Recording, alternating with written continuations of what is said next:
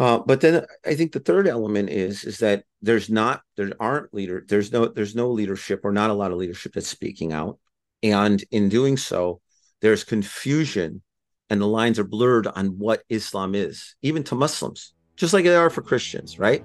So you know which Christianity is the right way. I couldn't tell you. I couldn't do the math on that.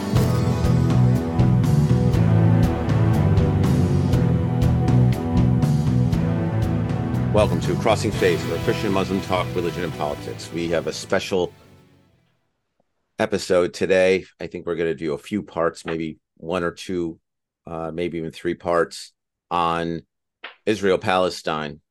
It's been a tough week, or we're not even through a week, where we've been hit with the news of the Hamas attack of Israel and the Israeli response.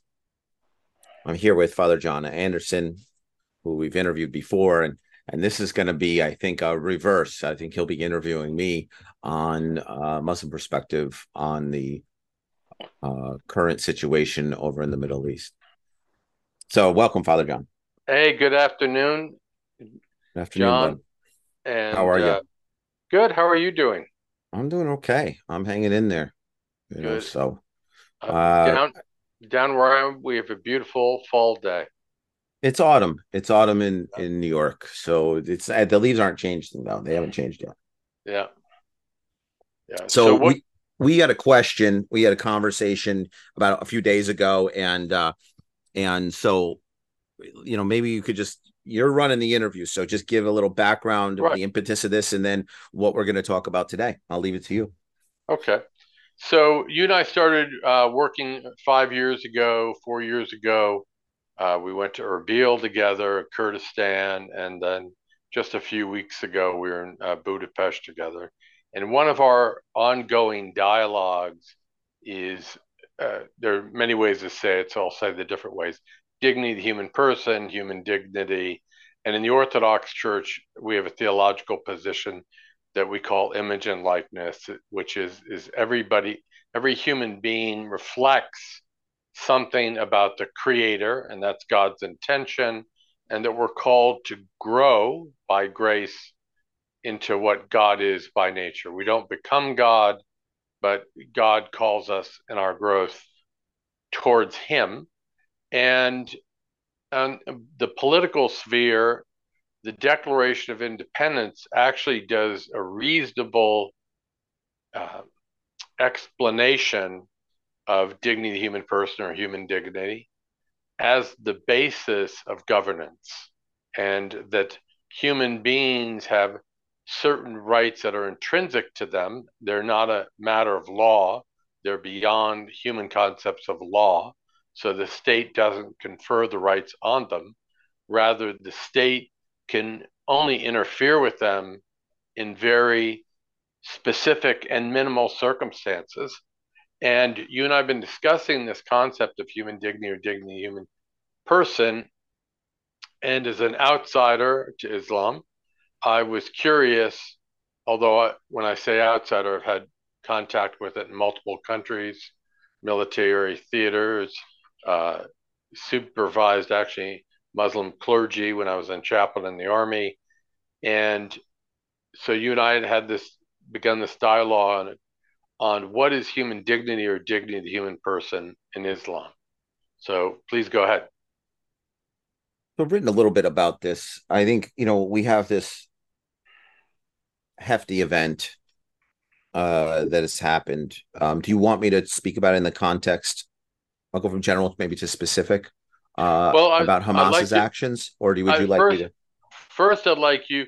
Hamas's actions are atrocious by, I would hope, by any human standard. When you target civilians, when you target children, women, etc. And I don't want to get bogged down in that quite yet, because what I think is very valuable that you offer is you help develop from a Islamic perspective this concept of dignity human person, and it is noticeably absent uh, in a lot of international dialogues, but it seems particularly absent at times in theological circles that develop a I don't know what you'd call it, a fanatical mindset, or somebody we'll figure out later who calls certain groups death cults.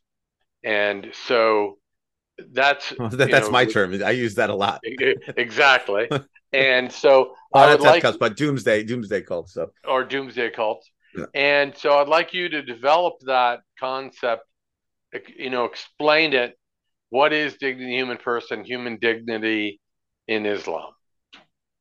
Okay, In, so well, in a I'll very start. general way. Go I'll ahead. start off with my disclaimer about the Hamas attack because I think it means it's important to just make this statement that Hamas's attack on the Israelis is they would do it to any of us. They're a doomsday cult. They want to have a caliphate in establish a caliphate in what is now Israel, and they don't care about anybody but themselves, and so their attack is like I consider them on the other side of Islam. So they might claim it, but they're not Muslim. So they're just a doomsday cult.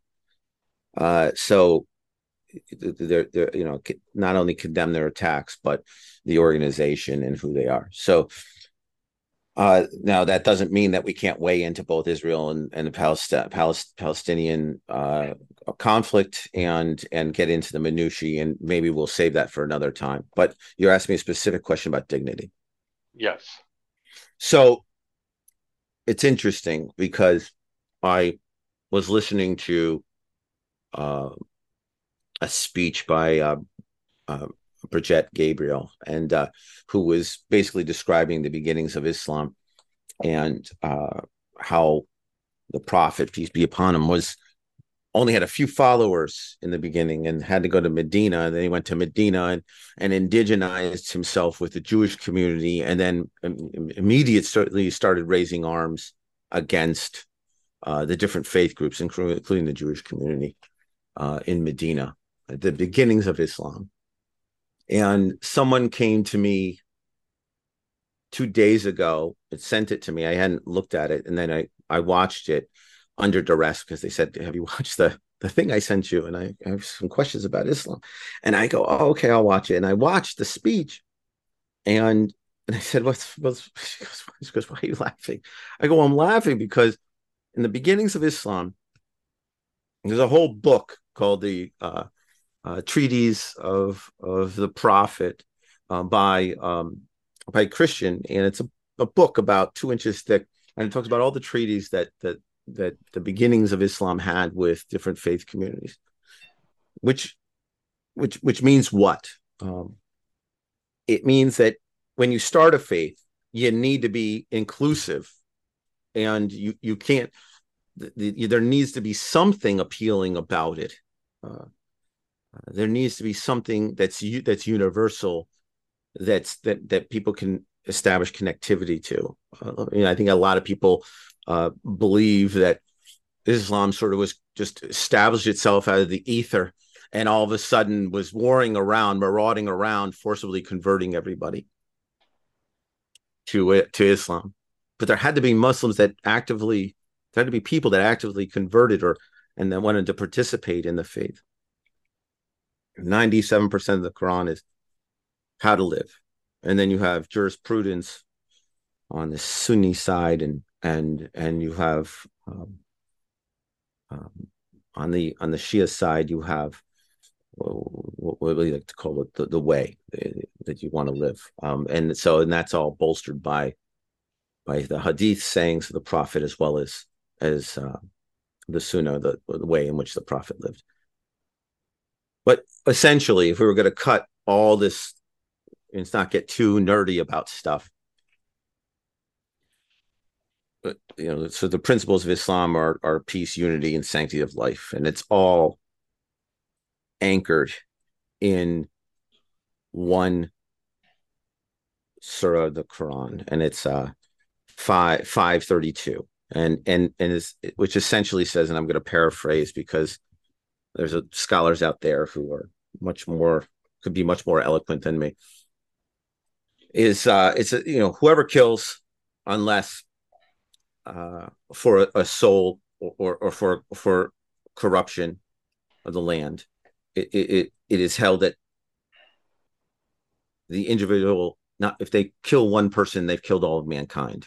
And then there's a second part of that that says, if you're saving someone, then you're saving all of mankind.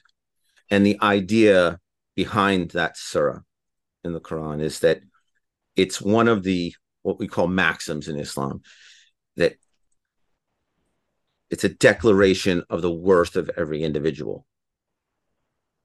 And it's a call for Muslims to not only cherish, but to protect life in all its forms.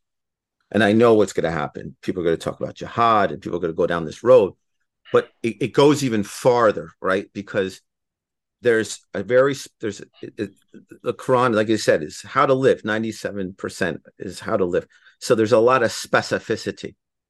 So if you turn around and you say, okay, well, what about jihad, right? Because we just had a global day of jihad on the 13th.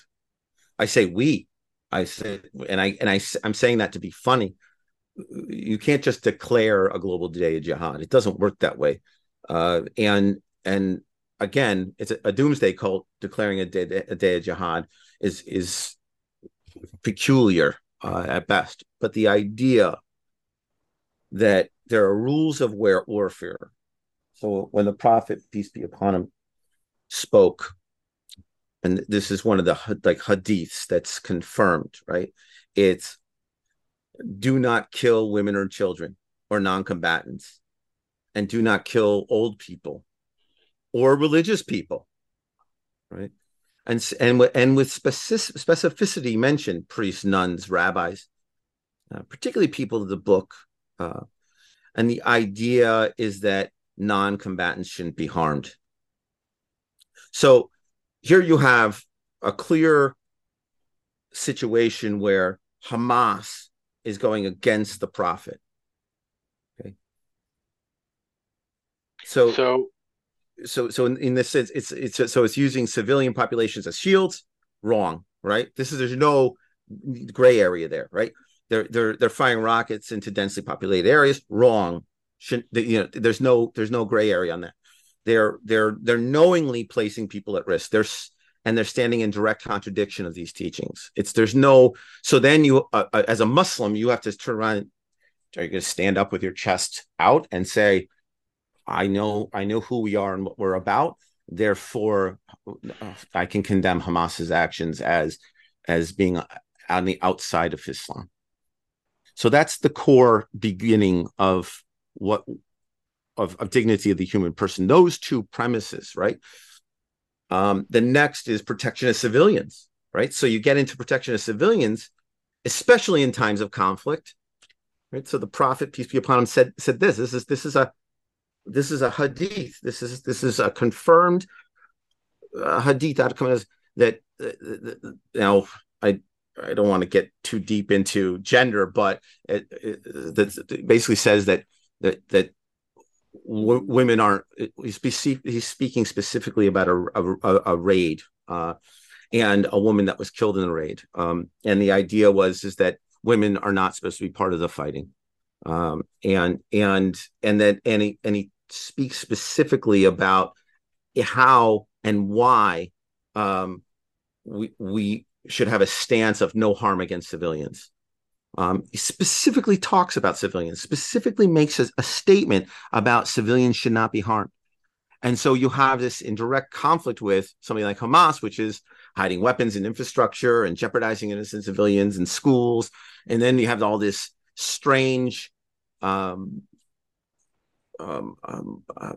use of the Palestinian struggle again as a justification to do so, because in Islam you are allowed to defend yourself if you're being harmed. And so Hamas's justification is that this is all defensive action in reaction to the oppression of the Palestinian people. But it's a clear misuse of this. But then it goes into treatment of women. It goes into prohibition of attacks against children.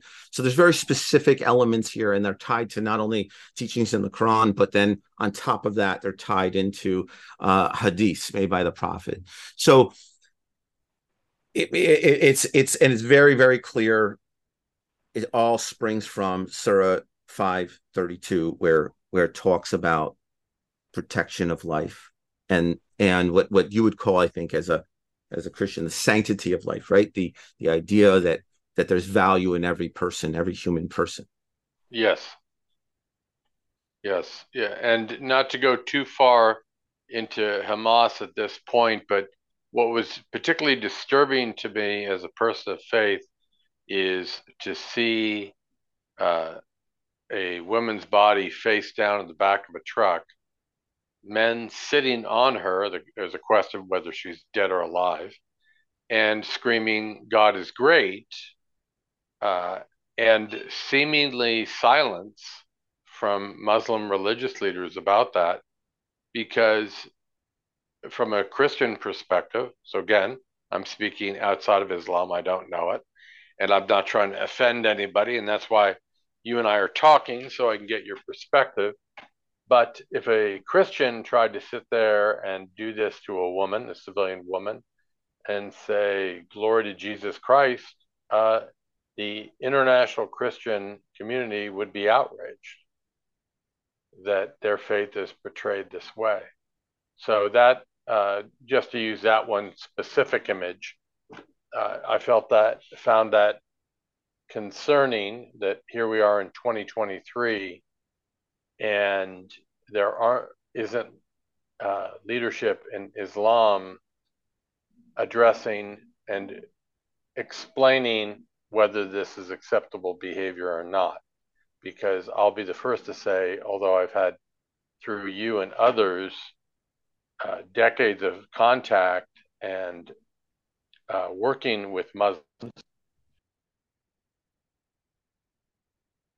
Well, I think there's a couple of things to do. One is, I don't represent Islam. I know that I've been involved for most of my career as well, it's a part of my career as an advocate. I used to, when I was at the American Islamic Congress, I used to defend Islam in a very sort of, Mehdi Hassan manner, where I don't think there were cameras. That it was 2 years before cell phones and so forth. So there might be some recordings out there of me. Now my stance is, I don't defend Islam at all. I can speak to what Islam is, and I can speak certainly my opinion. I share your opinion, though, in this case. Where are the Muslim leaders that are speaking about Hamas, the attacks on Hamas, and providing some clarity? I think that there's an opportunity to talk a little bit about jihad and to talk a little bit about the struggles within Islam. And I'm poking fun at that because jihad means struggles. So, yeah. Well, and if I may, to go back to this concept of dignity of the human person, this does not mean that the Palestinians have been treated well. Well, so, I'm not disclosing my opinions, I guess, on either about the Israelis or the Palestinians at this point. I mean, I can. I have issues with how both sides interact with each other. Right. My stance has always been everything that's needed to be said has been said, and someone needs to make a decision. Right. And that was, and that's because if you don't take that stance, all you can talk about is what's going on. Something happens every day with the Israeli-Palestinian conflict that you can talk about as being an injustice and something that needs to happen. Long before this war, water and electric was cut off, and food and so forth were cut off to the Palestinians. There's been numerous I mean, there's been taking of not only land, but of homes. There's been isolation tactics used, all kinds of strange stuff. I mean, I can't remember. I think it was Gate 300. Go to Gate 300, and I've been there. And to go into work, you have to start at 5 o'clock in the morning and go through 2 hours of checkpoints before you're able to have access to go into work. And these are just this is, you can Google it. These are common things. You can Google the plight of the Palestinian people. These is not made up. Right. In the same respect, the Israelis have 20% of their population are Arab.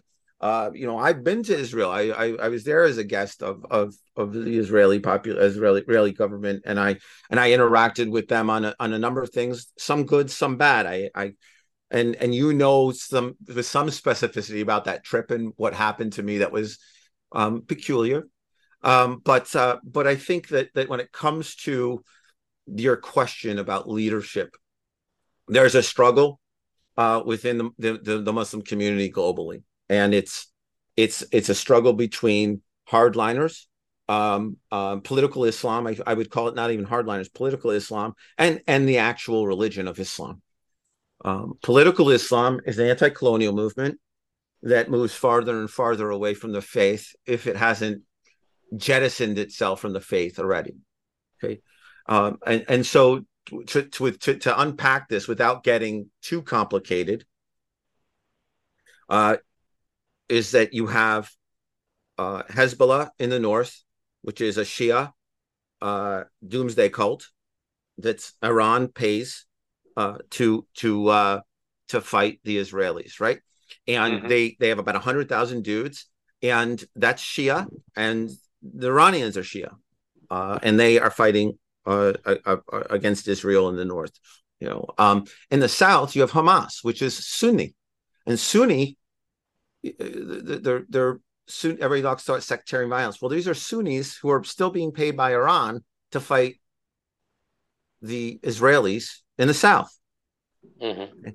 So it's a peculiarity, and that's because both are political Islam, both are anti-colonial movements, and when I say political Islam, I'm using like a small I. It's questionable whether they're Muslims. If they violate the maxims of Islam, then they cease to be Muslim. This is not me. This is the Amman message. So in Amman, Jordan, 2004, 2005, all the scholars met and decided what was mainstream Islam, 4 schools of Sunni, 4 schools of Shia. And then they said, anybody who disregards these maxims are on the other side of Islam. And they're talking specifically about Muslims. And one was the idea, the misinterpretation, not only of dignity of the human person, which we just talked about, and discarding that, but the other was jihad.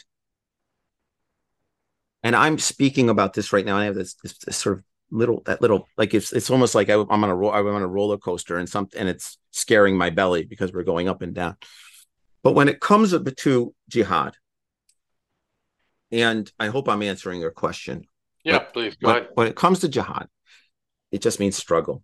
So this is a struggle right now. That's why my belly is all scared right now, is because it's such a struggle to kind of unpack this, because we're gonna get into, okay, it's a struggle against or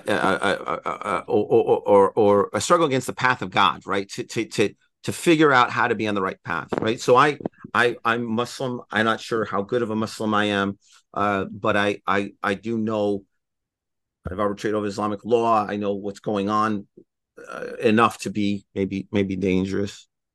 So within my own community. So the problem is there's a lot of traditions outside of Islam with war, and those traditions outside of Islam try to co-opt and indigenize the term jihad. The best example I can give is when the Russian Revolution happened, the glorious October Revolution in Russia, in Imperial Russia. The Bolsheviks took Jack Reed's speeches and they changed the terminology into holy war instead of a global socialist revolution. and they changed that for the Middle East.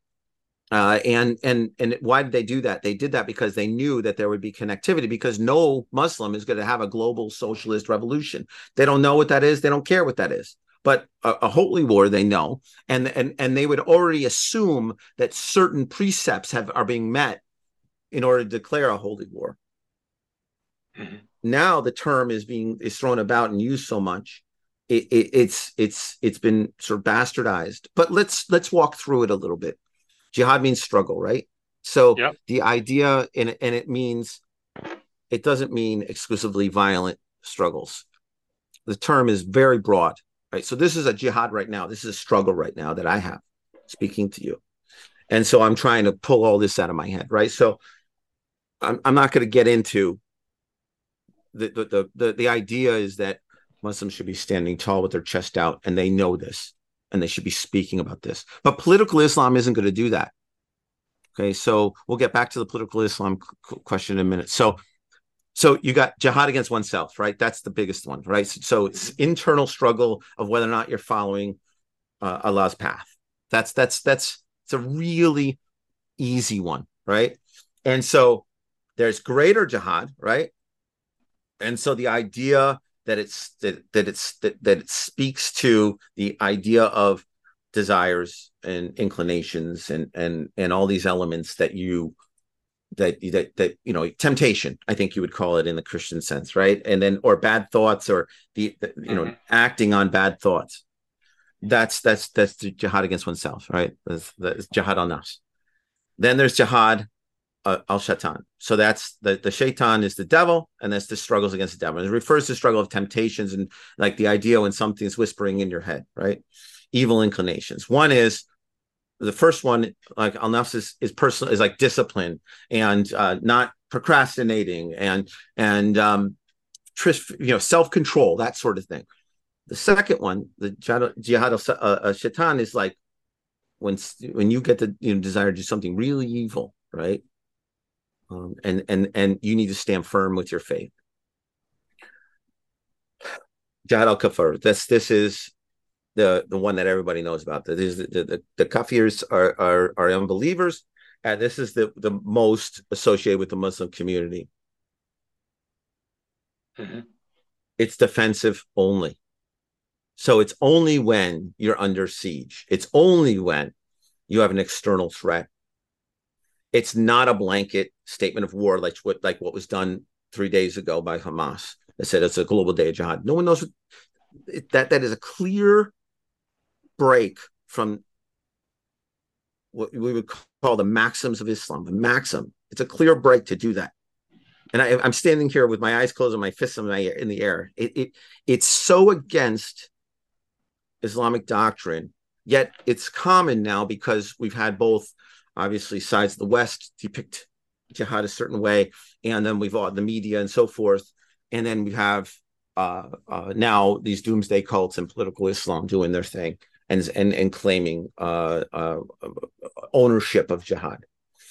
But you also have the jihad of hypocrisies and jihad of corruption and mischief. So the hypocrisies is really kind of funny. It's the idea that anybody who is seen as a sort of a threat to Islam because they're, I don't know what the word would be, insincere about their allegiance, sort of like lying to be a friend of Islam, right? And they're not really a friend of Islam, but they're manipulating the situation and claiming to be a friend when they're really not. They're working from within. And you get a lot of people that do that. I think a good example would be, a Christian who pretends to be Muslim and then talks bad about Islam, but saying it as if they're a Muslim. That happens, right? So it'd be like a false ally, and then calling that out. There's also jihad against corruption, and then there's this whole thing about finance, and then there's another one that talks about knowledge and education. So that you could sell. The reason I kind of walked through this and kind of got general towards the end is that there's so much specificity in Islam And we all know it. And it just seems very strange when you don't, there's no call, there's no leadership behind this. And this is universal. But then we get to my second point where I talked about, and I mentioned at the beginning, the leadership and this idea of this struggle within the community, the global community of Muslim community, the Ummah. You have political Muslims, political Islam, and you've got these doomsday cults, and they get all the headlines. That doesn't mean that leadership can't stand up. But when it comes to Hamas, Hamas is Sunni, although some part of their funding comes from the Iranians because of disruptive operations. Their parent company is the Muslim Brotherhood, and that's political Islam, the anti-colonial Muslim movement. Mm-hmm. A lot of people ask why the Palestinians can't go south into Egypt. Well, they can't go south into Egypt because the Egyptians had a revolution after the Arab Spring. The Muslim Brotherhood took over, and 10 years ago they got rid of them, and so they don't want the Muslim Brotherhood, meaning Hamas, coming south.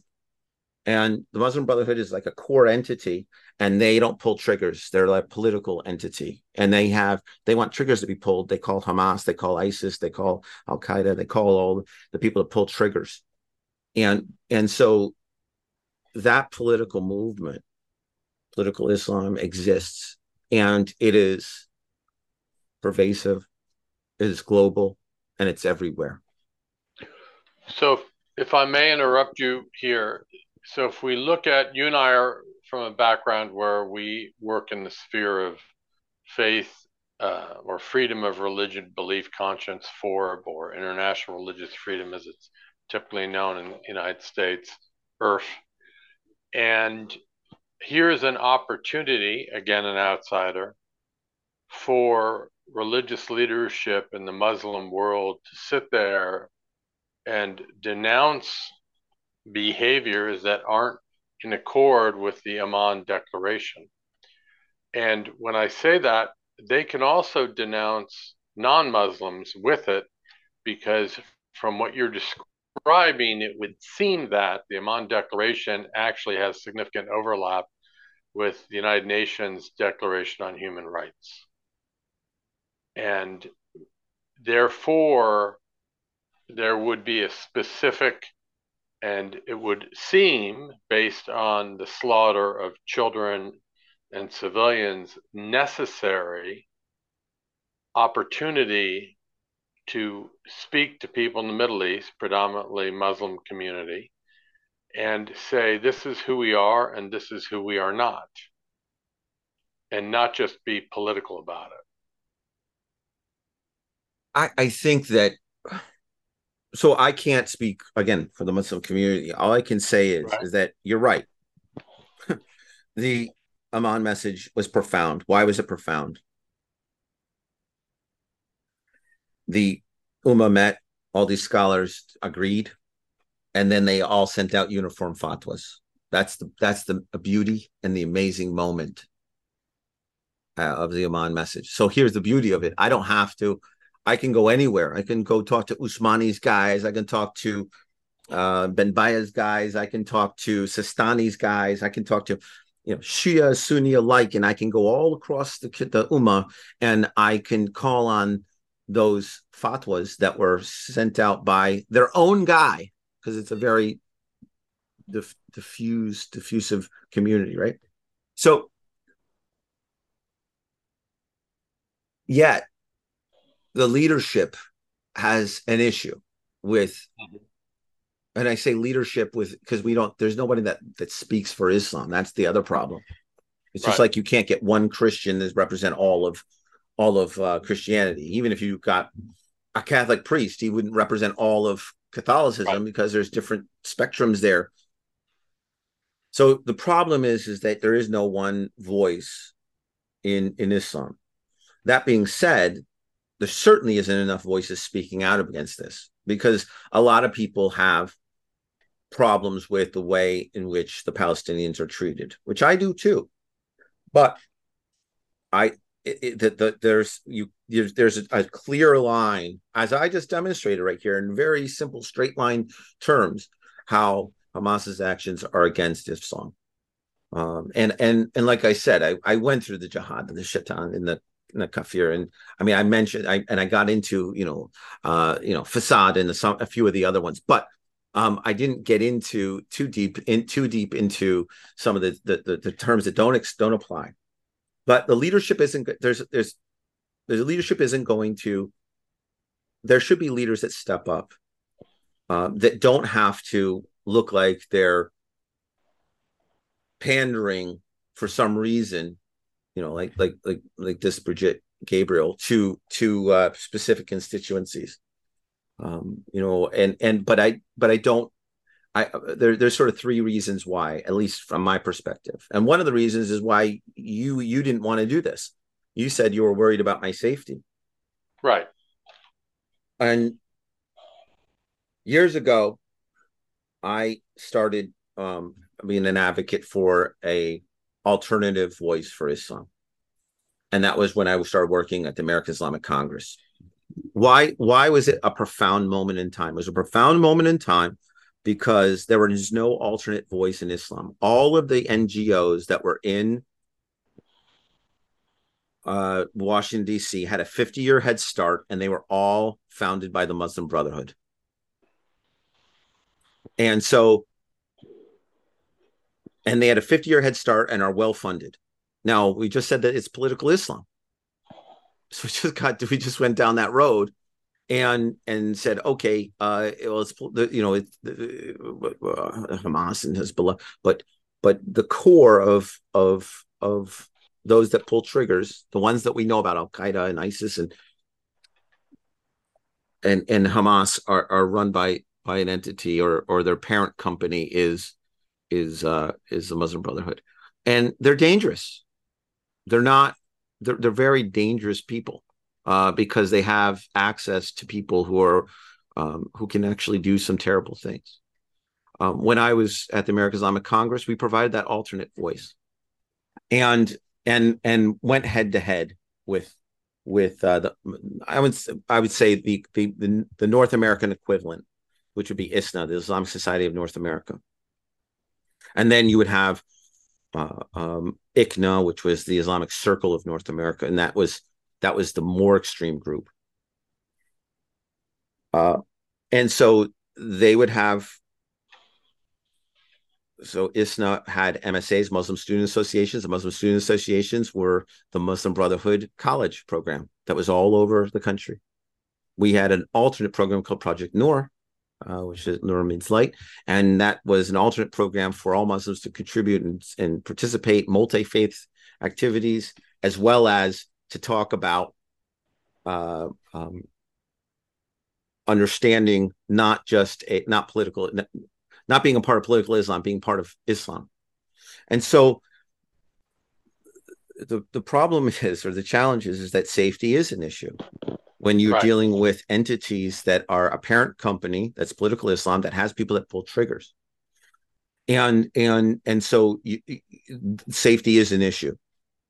But nothing I'm saying is profound. This is stuff now that we are living in a much more diverse. Now, the American Islamic Congress is just one of many entities. There's Muslims for Progressive Values. There's so many different Muslim groups now that are out there and it's a long list. There's Muslim Advocates, there's Muslim Public Affairs Council. There's just so many now. Muslim Alliance North America, Social Policy, Muslim Advocates. So there's just so many organizations out there now. It's much more diverse playing field. But there was a time when there was just a few handful in this country, and there was very few globally civil society organizations that weren't tied to the Muslim Brotherhood. And some of those have jettisoned off from the Muslim Brotherhood and changed and become something different and aren't part of the Muslim Brotherhood's narrative anymore, but it's hard to maintain that break or demonstrate that break. So safety would be one of them, I think, because you have family and country. You don't want to, you're worried about this and you're worried about that, their safety, but you're worried about yourself. So that's one. Two is would be character assassination.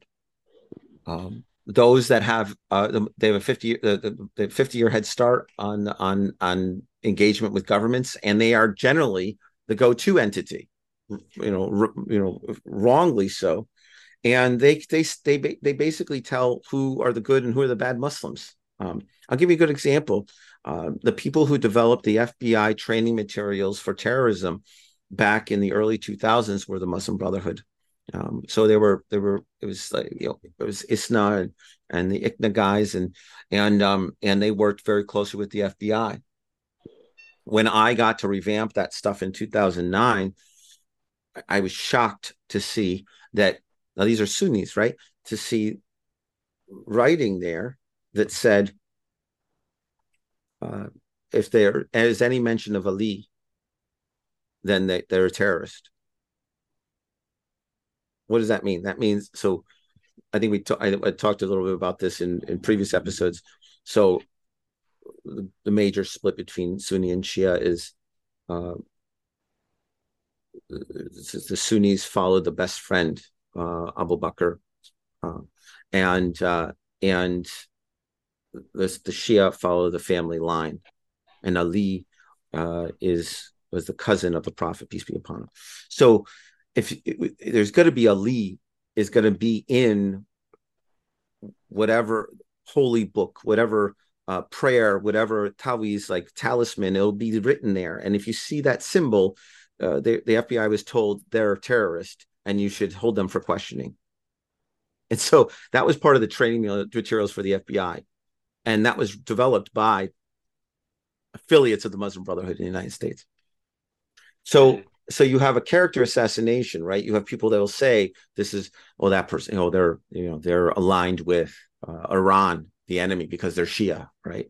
Or they'll go into there'll be some kind of network that will come to bear against an individual. Guys call them, right? So you want to increase your population, you want to increase your crew. So it's difficult for an individual not to go along and not to become part of the groupthink because they're on their heels. And why am I talking to you about this? Is because Muslims they should know who they are and what they're about by reciting what they already know. We talked about Asr in the Quran. We talked about jihad. We talked about some of this stuff, and they should be speaking very, very clearly about this, and then taking their stance based on their faith, not on politics, not on what someone says, not even what I say, but be a good jurist and judiciously look at what you already know and say, I can't be behind Hamas. I can't, regardless of the rumors out there of what's fake news, new news, this news, that news, you can't be using civilians, period. You can't be harming civilians, period. You can't, we're bound by laws that are higher than the laws of society. And so in doing so, when Hamas started on this road, and which was, when Hamas, I would say after this, was the second Intifada, I can't say it now, Intifada, which was 87. They started using civilians as shields. They started attacking civilians. They started doing all these things, and so in doing so, they ceased to be Muslim. They may claim it, but it's up to us as a community to say they're not. And they not only not represent us, they've ceased to be Muslim. But that's a controversial stance. Yeah, I can imagine that would be. But it's very clear. It's very clear what is and isn't Islam. So we've covered dignity, human person, and we've covered applications to what is going on immediately right now in terms of the atrocities committed by Hamas. The question then becomes is what is the next step going forward? You've lived in the DC area. I'm here now. And at times, it seems more often there's talk than action. So, what is the action going forward here? Well, I spend this last few days on what you guys would call, on what you would call pastoral care, right? Hmm. And so I had a number of my Jewish friends, and I had a number of my Muslim friends who were really worried about what's happened and worried about their safety. And I spent time making sure that I was making myself available and intervening with as a listening board and providing input on some stuff on just safety issues, but on top of that, what's going on. I think the problem is that both sides like to cite the past. We did this. We offered land. They didn't take it. There's a lot of that going on. There's a lot of the justifications. I get nervous on justifications. You don't have to have the pretense with Israel say that they've been there for 3,000 years ago, because if you use that argument, then you got to give the land to the Canaanites, right? Right. So I like clear lines. It's like, well, you want to know, as a colonial possession by the British, right or wrong, they gave it to somebody else. Then this is what happened, and now it proceeded. But I believe that there needs to be. I think you need to take a group of people that haven't been involved in peace talks. One of the things I that was shocked with at when I was in Israel was all these people that were Israeli. They were, what do they call themselves? Israeli Palestinian peace negotiators. And how do you still have a job? So, Right. Yeah. I was like, I don't understand, how If, you if, have a whole career with this. Um, you need to make it needs to be to a certain degree an arbitrary decision. The Israelis aren't they're not serious about the Israelis not serious about a solution, and the Palestinians are completely unreasonable with what they think they should have. Okay, so it's all or nothing, and when it's a zero sum game, somebody has to win and somebody has to lose. And right now, we're on the threshold of the Palestinians losing everything, unless there is some kind of large global outcry, um, because of what the U.S. is amassing in support of Israel. Um, I was, and you have all these people that are way too close to the issues making decisions, right? Um, so,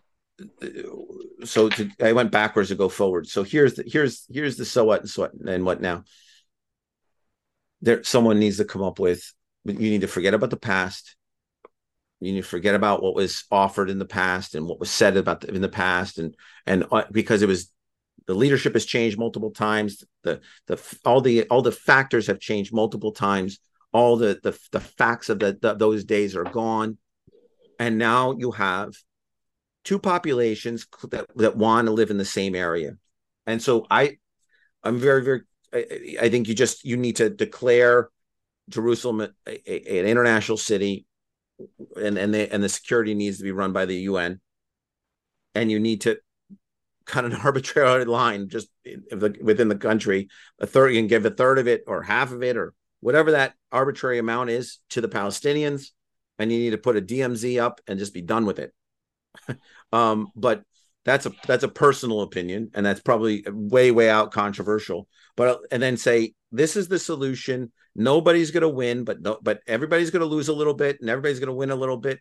And but this is the solution going forward, because clearly what's going on right now is unacceptable. But it would take, I think, the Ummah, the global Muslim community, to get involved, not because it's a Muslim issue, but because of all the list of jihads that I mentioned earlier. It's it's an obligation for us to stand for justice of all parties, and regardless of the faith, and under the auspices of dignity of the human person, which is a core tenet of Islam, for us to initiate and arbitrate on this. I don't know how it would be received by the Israelis, but I think there's plenty of groups that would jump on board.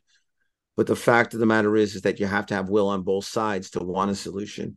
And I'm not sure that The Israelis are serious about a solution, and I'm not sure that the Palestinians are serious about not being unreasonable about what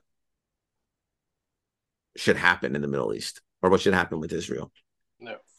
But I do think that there needs to be a whole new group that comes together. That's one. Two is I think that there needs to be an innovative new approach, and that proposal needs to be decided upon by consensus by a whole new group of people. You need to fire all the Israeli-Palestinian peace negotiators that currently exist, and any plan that was developed in the past should be thrown away, and it should be, this is the path forward for peace under the auspices of dignity of the human person. And the Jewish community as well as the Muslim community share the same belief in dignity of the human person. So from a faith background, we can come together to discuss a path forward, but it needs to be innovative, and it needs to be radically unreasonable to both sides, so that both can feel that they're winning something even though they're losing something. I don't know if that makes any sense or that's coherent. No, it makes sense. I think it makes a lot of sense. I'll say something from my personal experience. Some years ago, because I was in the U.S. military for over 20 years, I was asked by a junior soldier what the purpose of NATO was. And I said, what the purpose of NATO was to keep the Western Europeans from killing each other. Because contrary to some of the stated objectives of NATO, that's what NATO had been good at.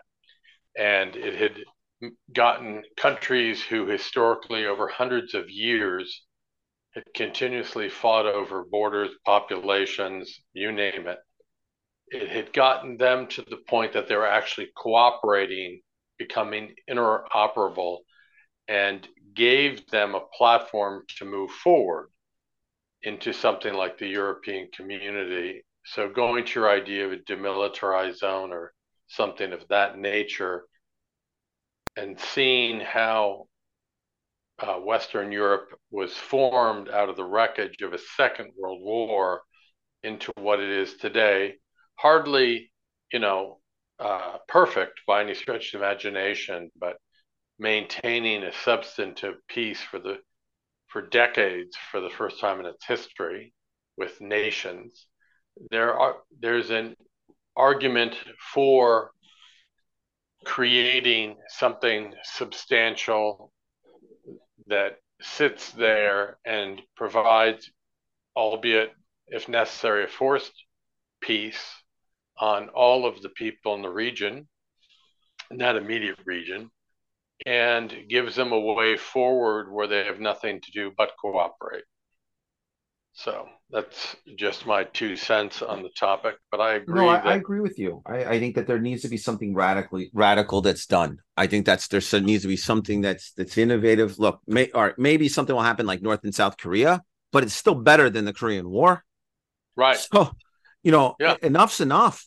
And here's the thing, this whole idea that the Palestinians are going to get every piece of land back because they give everybody a key, and then they say you're going to have the keys back to your house or whatever. The fact that that's unreasonable. The fact that the Israelis are, have said, well, we tried so much in the past and this is just the way it is. That's not appropriate either. So there needs to be, and so now we're just going to, in defensive measures, maintain what our behavior and our actions against the Palestinians. Taking Hamas out, the Palestinians have a rough go at it. And I know I'm going to get heat for saying that, but is it an apartheid state? If you had at our airports something specific to a population that said, everybody goes over here, and if you got to go through this gate. I think that's an apartheid state. I think it is. That would be wrong, and that's how it is. So there needs to be some difference. But meanwhile, you have Arab Israelis that are flourishing within Israel. So their system is equitable within Israel. The problem is this Palestinian question and this self-governance question. And everyone has a problem with it. Like if you look at the history, Jordan was established to be a Palestinian state, and they didn't want to have anything to do with the Palestinians, you know. Right. So the you know, after the 7 Days War and all the peace that came out of the Egyptians don't want to have anything to do with it. They don't have soft borders anymore with Palestine, with the Gaza at least. So the problem is like there needs to be a radical and radically new solution. Now, it might be moving of some settlements. It might be this, it might be that, and that's been done before. The Israelis moved the settlements out of Gaza. In 82, the 82, 83, I think it was, there was the moving of settlements in Israel. So there can be a radical solution that where both sides can win and lose, but that can establish a new era of sustainability. That's what the Abrahamic Accords were for, and the Abrahamic Right. Accords were profound.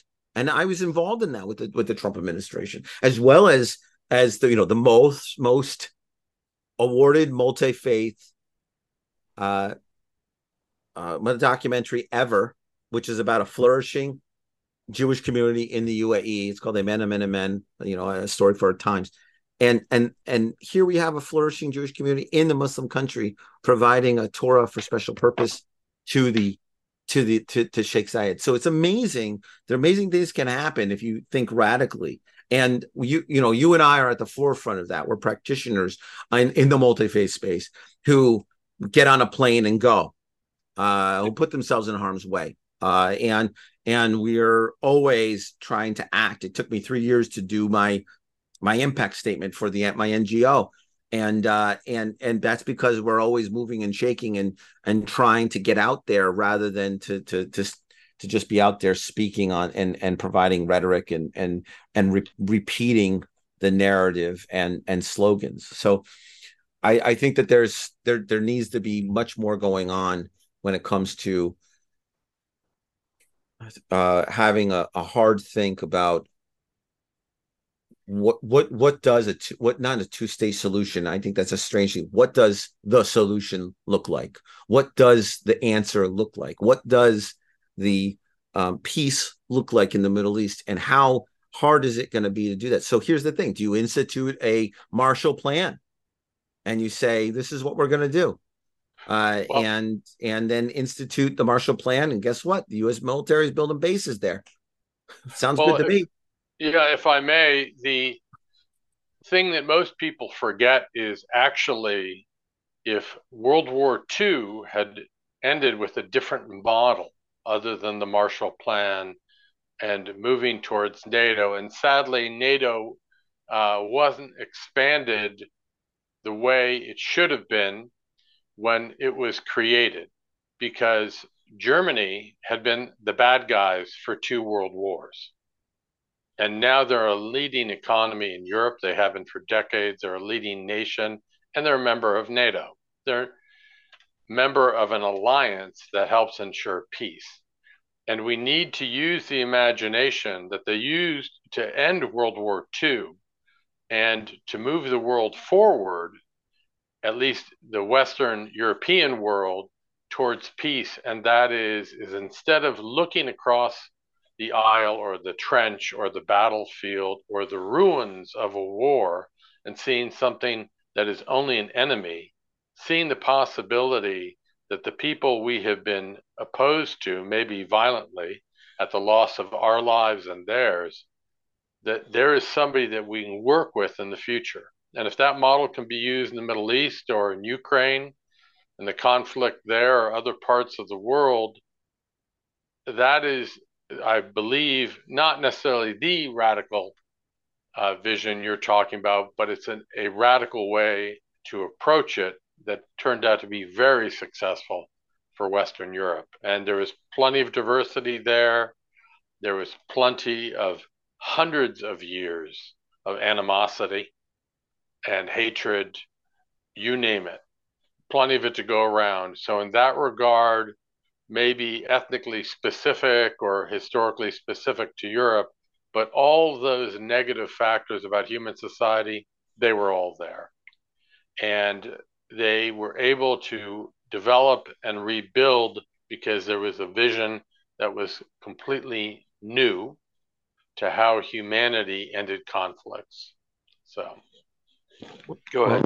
Well, I think that there's a lens that I always think about, and I think about the Nazi governments that survived, or the entities that were started by the Nazis that survived World War II. And one of the parties was the Ba'athist Party, right, in Iraq, that was started by the Nazis. I mean, of course, you had Spain, you had the Franco's Spain that survived World War II. You had the Milosevic government in Serbia, which led to the Bosnian Wars. Lots of ethnic cleansing there that survived World War II.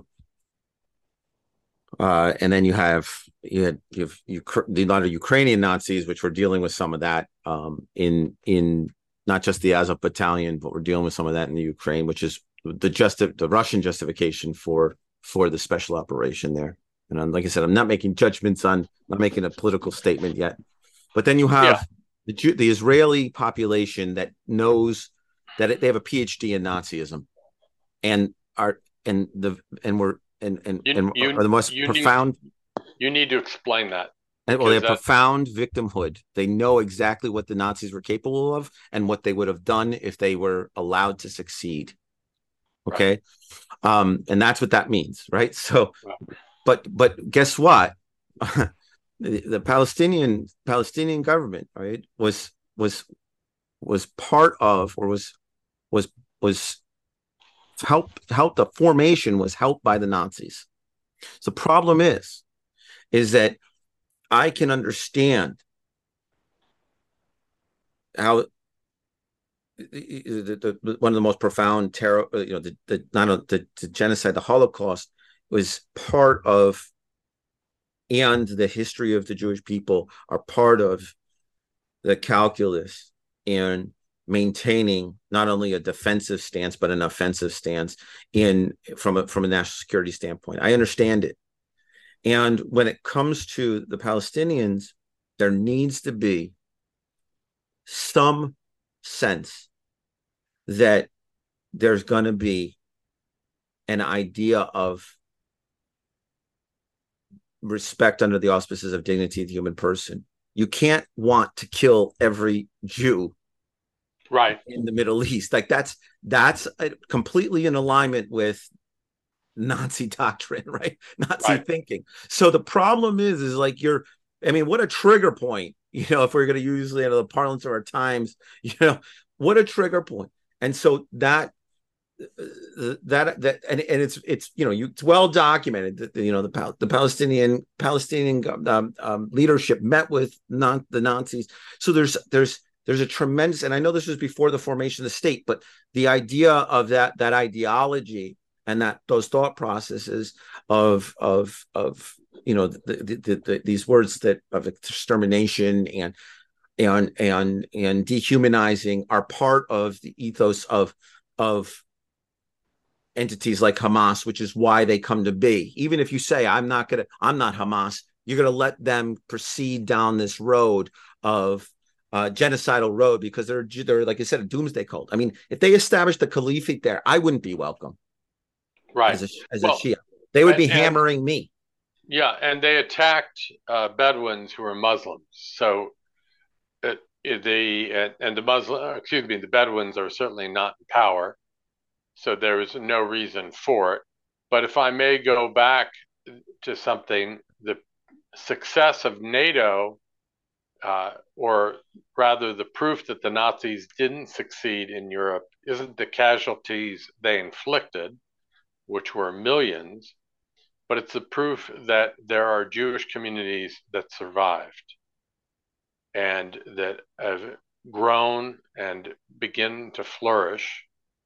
And that, in the remnants of the evil that was the Nazi Party and of all the people who were guilty bystanders, if they weren't active Nazis themselves, proves that radical solutions like that, befriending and creating an ally out of a former opponent, can bring good fruit, if you will, to everybody.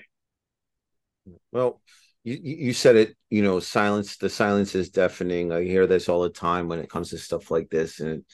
I'm more than willing to say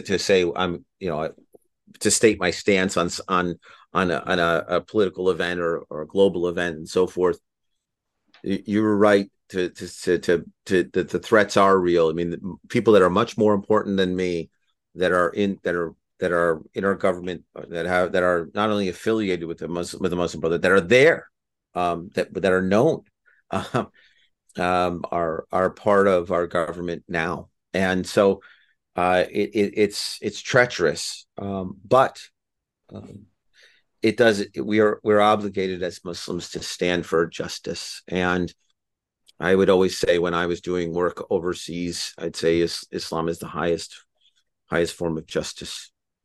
So, and of course, it might be a matter of opinion, but I do believe it. And then I would proceed along the same lines that we just spoke about, when Yeah. it comes to how Hamas is on the other side of Islam.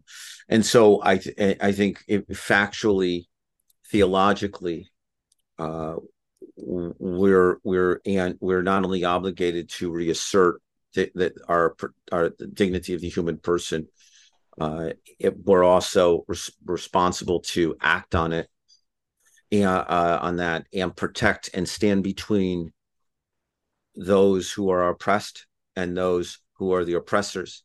And in this case, maybe there aren't any white hats right now. Maybe Hamas are bad guys, and maybe the defensive stance of the Israelis is oppressive too, towards the Palestinians. But it's our job to stand between them, and to call both out. All right, stop. You need to provide water and electricity and so forth. Hey, you shouldn't be.